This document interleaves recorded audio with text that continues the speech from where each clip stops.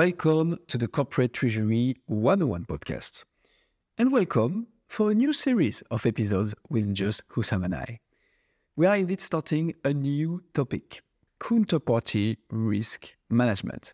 And this is the first piece of it.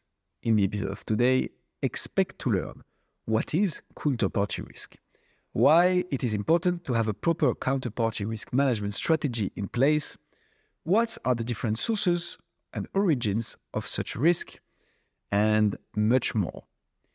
This is a new, very interesting series for us, and we again learned a lot documenting ourselves and making the whole research.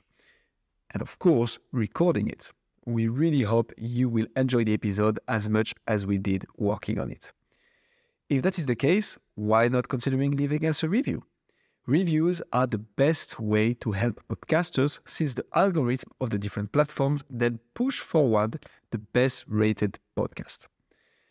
On top of that, it makes us very happy, myself as well, and it is completely free.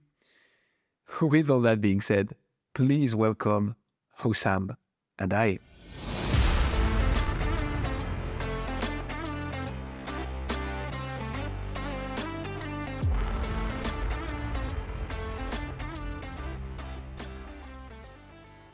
So, Gil, in the last episode, we were talking about supply chain financing, right? Yes. So it was around third parties stepping in and buying invoices, essentially, so that buyers and sellers can get paid earlier or later, right? Yeah.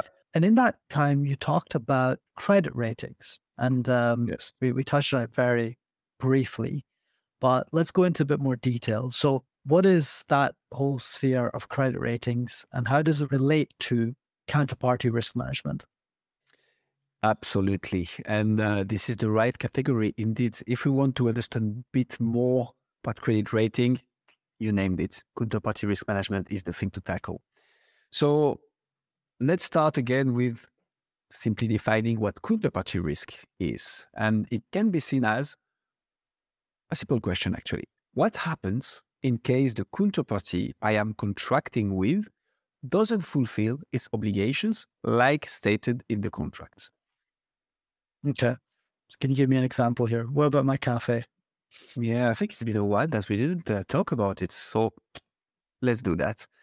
Let's say Hussam's Cafe became a multinational by now, right? Since we are talking about it, almost a year actually, and exponential growth, amazing success.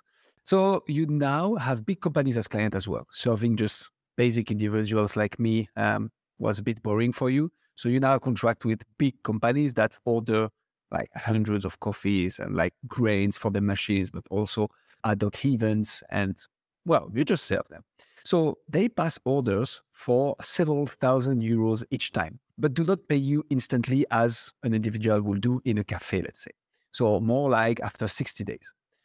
If one day one of those companies cannot pay you, it doesn't have enough cash, or it has too much debt, it needs to repay, and you're not the priority on the list to be repaid, or it's going bankrupt, as simple as that, you will likely never see the color of your cash, as we say in French. And therefore, you make a direct loss because you produced and delivered the coffee, but didn't pay for it. Doesn't sound like very good business for me. No, indeed. And it basically means the risk of a financial loss arising from a counterparty to a financial contract that does not fulfill its obligations under the term of the contract. That was a bit for the technical definition. And it sounds like there's some legal implications there, surely, right? Yeah, it's part of it for sure. It's good. So what would be the sources of that risk exactly? So you just mentioned that could be associated with credit risk. Yeah. What other risks can you look out for and protect against? Yeah, so credit risk, that's indeed what we just described. And we also do a little dive in the supply chain finance episode. So if you'd like to refer to it and get to know more, that's the right place to go. But there are also other sources of counterparty risk, of course. So we could name, for instance, the market risk, which means a change in market conditions. For instance, interest rates, FX rate, or even the price of the underlying commodity, for instance, making all of a sudden the price of the product much higher and potentially not affordable anymore for the entity that is meant to pay it. Another one, less relatable for the Hussam Cafe example, but that is price volatility. Certain financial products and instruments are linked to underlying assets. And if the underlying asset goes two way up or down, depending on the kind of financial instrument we are talking about, but let's not get into too much detail here, so does the financial product, and therefore the person that is meant to pay can have an increased risk of default. Yes, that makes sense. So either the market is anyway volatile, right? Like Yes. interest rates are like they are right now in early 2023, all over the place. Your FX rates are moving all around the place, especially if you're going across different currency zones, right? Exactly. And then just generally prices are going up and down. Like in general, that could be commodities as well as Absolutely. instruments, right? So for a Hussam's Cafe, it could be the price of coffee beans 100%. that are going up and down, oil prices, making transport more or less expensive, etc. Right? So what else? So you've got credit risk, market risk, price volatility. What else? The last one I would like to touch upon is operational risk. And this one simply refers and translates into the risk of errors. So it can be human, of course, or failures in processing. Machines are much more reliable than humans, but yet sometimes they fail or they do not process correctly and so on. So it doesn't obviously mean default on payment, even though it can, but potentially can lead to a late payment, for instance, or not in full, and then you have to wait another week or another month to get paid in full and so on. So counterparty risk also means that, like, if there is an operational risk within your payment chain, this can translate into not getting paid on time, but you did your forecasting accordingly and your payables accordingly, and then there is this whole machine that is affected by it. Okay, I think I'm clear, but we're using a lot of jargon. I think we're quite deep into corporate treasury at this stage, but our audience is all about corporate treasury 101, right? So take it a few steps back for us, Guillaume. Why is counterparty risk important overall? And it's a big phrase, counterparty risk. Sounds like something very formal and very official, right? Counterparty risk management. But break it down more simply and explain why it's important for me. Yes, absolutely. So in order to keep your business going, you need to make money, right? This is rather straightforward. Yeah. And this can become quite tricky if your customers won't or cannot pay you anymore, right? And if a large enough number of them don't, then you start actually losing money and you will eventually become the one that cannot pay its suppliers because you do not get money from the people that are meant to pay you.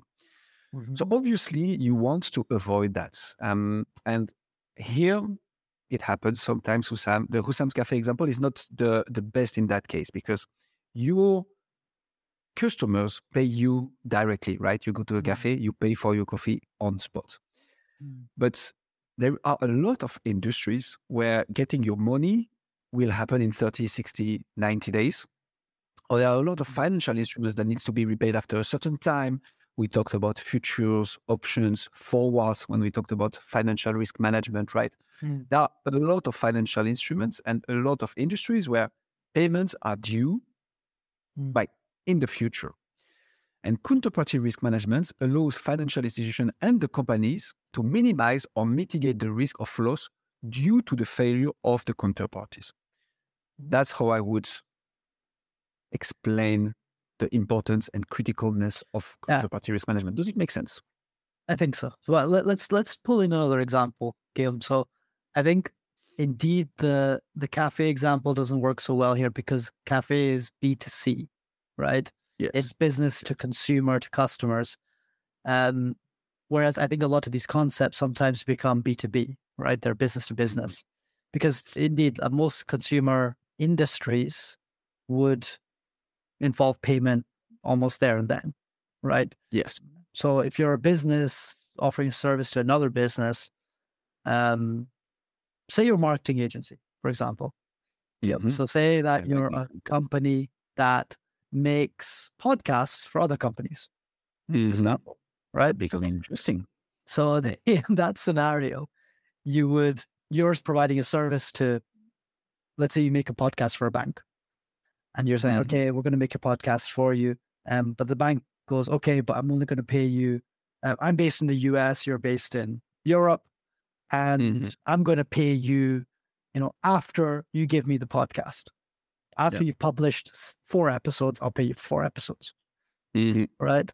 In that scenario, if it's a big bank, I could probably trust that it's going to get paid. But if it's a small company, like Sally's Teddy Bears, maybe they can't pay me sometimes and whatnot. I need to manage that risk, I guess. Exactly. Right?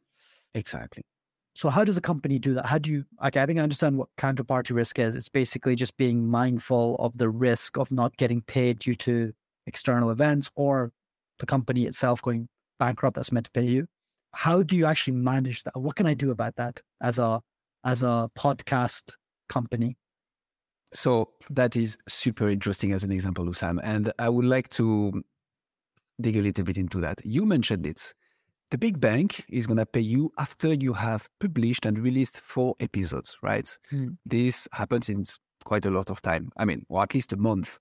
So you put in all the efforts, you record the podcast, like edit the audio, create the show notes, create the social media posts, whatsoever. Pay out my contractors early. Exactly. Pay for all my subscriptions to my expensive software. Exactly. That's quite a heavy work and quite an investment. But you're contracting with a bank, the likelihood that it defaults on the payment is very, very low. So it's a juicy contract, you'll take it. If you, I don't remember the name exactly of Teddy Bear. Sally's Teddy Bears. Sally's Teddy Bears. Yeah. Here, it's likely that they will pay you on time, even if it's after a month of publishing podcasts and so on, but you have absolutely no certainty about that. So you will adjust your strategy depending on the counterparty you are dealing with, obviously. The bank will pay you, that's certain, so you will be more flexible on the payment terms. The small company, a little bit less, and that's already moving forward. That's how you can mitigate that risk or like analyze. Now, an effective way to manage counterparty risk starts with assessing the credit worthiness of counterparties and monitoring their financial performance. In the end, it all comes down to this. The bank has a good financial performance, very likely, and will comply with its financial obligations. So it has a good credit rating, sort of. Another impact and important aspect is to then taking steps to mitigate potential losses in the event of counterparty's failure.